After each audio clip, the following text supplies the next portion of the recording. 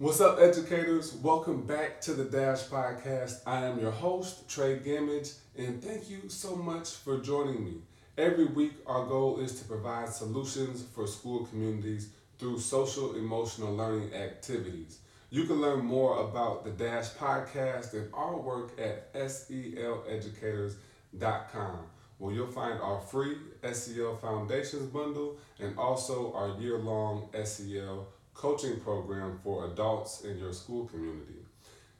Today we want to talk about the top 3 intervention tools that I use personally or have used over the past 5 years. I find it as a behavior coach or an emotional coach or a dean of students, having tools to provide intervention is crucial. And over the past 5 years, it's been very important to have a tier 1 system of support, a tier 2 system of support, and also a tier 3 system of support. I can still remember when I went into my first school, PDMSTA, and I was tasked with being responsible for behavior.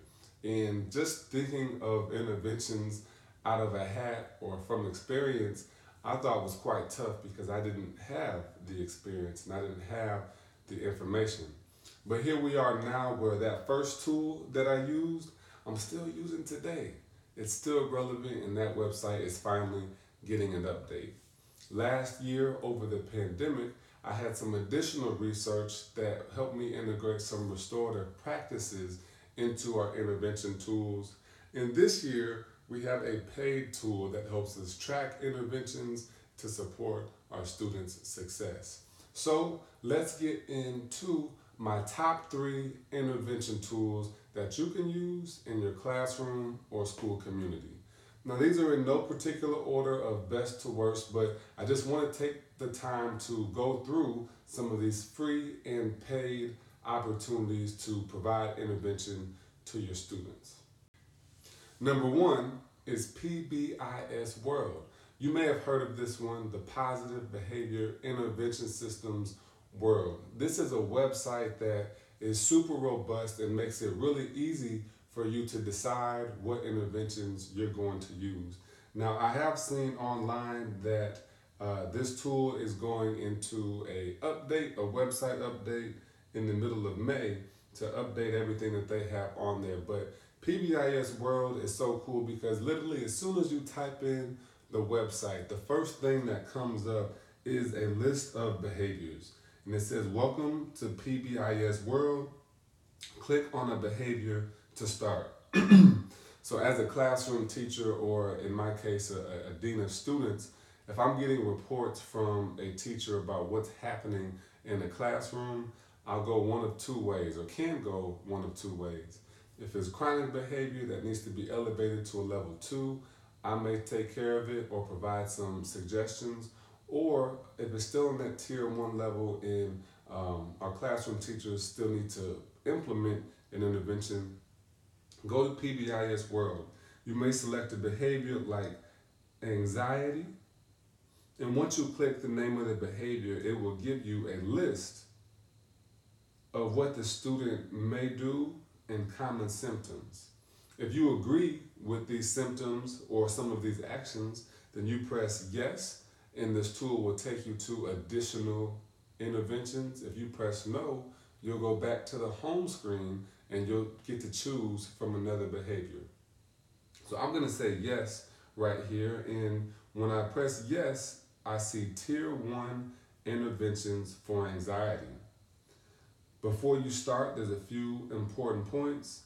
There's a list of about 15 interventions, from alternative modes of completing assignments, deep breathing, drawing a picture, writing a journal, proximity, talk one-on-one with the student, talk to a parent, teach conflict resolution skills, coping skills, additional things like that. And so you can click on now the interventions, and it's going to take you to a third link that will then tell you why you should do it, when you should do it, and how you should use it.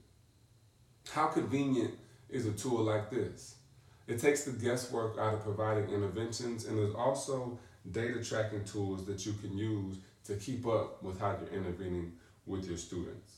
So that's just one example there of the behaviors or how you can use the PBIS World tool. Select your behavior, make sure that it is appropriate for what you're seeing in your classroom, then select an intervention, and you can track that intervention over time. This tool is also excellent for your Tier 2 interventions. And there's actually tabs at the top of the screen that say Home, Tier 1, Tier 2, Tier 3, Data Tracking, and Forum. Again, this website is going to be updated at the end of May 2021, but the buttons with your tiers, your Tier 1, Tier 2, and Tier 3 interventions take you through literally lists of interventions from breaks, consequences, rewards, praise, and other interventions. I think I like probably the most productive tool that I've used on the Tier 2 assessment or the Tier 2 page for this website is the check-in, check-out protocol. I love the check-in, check-out process. That's one of our main Tier 2 interventions that we have, and also behavior intervention plans. There's a variety of behavior intervention plans on here that are specific to students' needs, whether they have additional accommodations, they have chronic behavior, or it's light behavior. This makes it really easy to set up an intervention, track that intervention, and see how students grow over time. From the tracking standpoint, I'll say the third piece that I like about this tool is that it really gave me a format for a Tier 2 intervention recommendation. So a teacher can nominate a student for Tier 2 based on these referral forms that you have. We'll be updating these to be digital at my school, but right now we have it in a Word document instead of like a Google form, but it still works all the best. Again, this helps us track, helps us document, and helps us keep our students in a place where they are growing, learning, living, and the second intervention tool that I use quite frequently, have done presentations on, and really have tried to integrate into our school-wide behavior policies, our relationship priming plan, and our overall community environment is Chicago Public Schools Restorative Practice Guide and Toolkit. This is a lovely tool used straight from Chicago Public Schools, who is a leader in restorative practices. And their guide goes through just different restorative practices that are used in CPS, components of restorative practices in the classroom, restorative conversations, restorative circles, peer conversations, and even a little bit more. What was helpful for me is taking this 134-page guide and splitting it up into sections that I can use to help schools and that our school can use to serve our students. So as an example, I think it's always helpful to just understand what are restorative practices, how do they fit into social emotional learning and MTSS. And there's visuals that break down how the Chicago Public Schools Restorative Guide works for your school community. So these have been excellent tools to present on with other schools and also in-house at our school.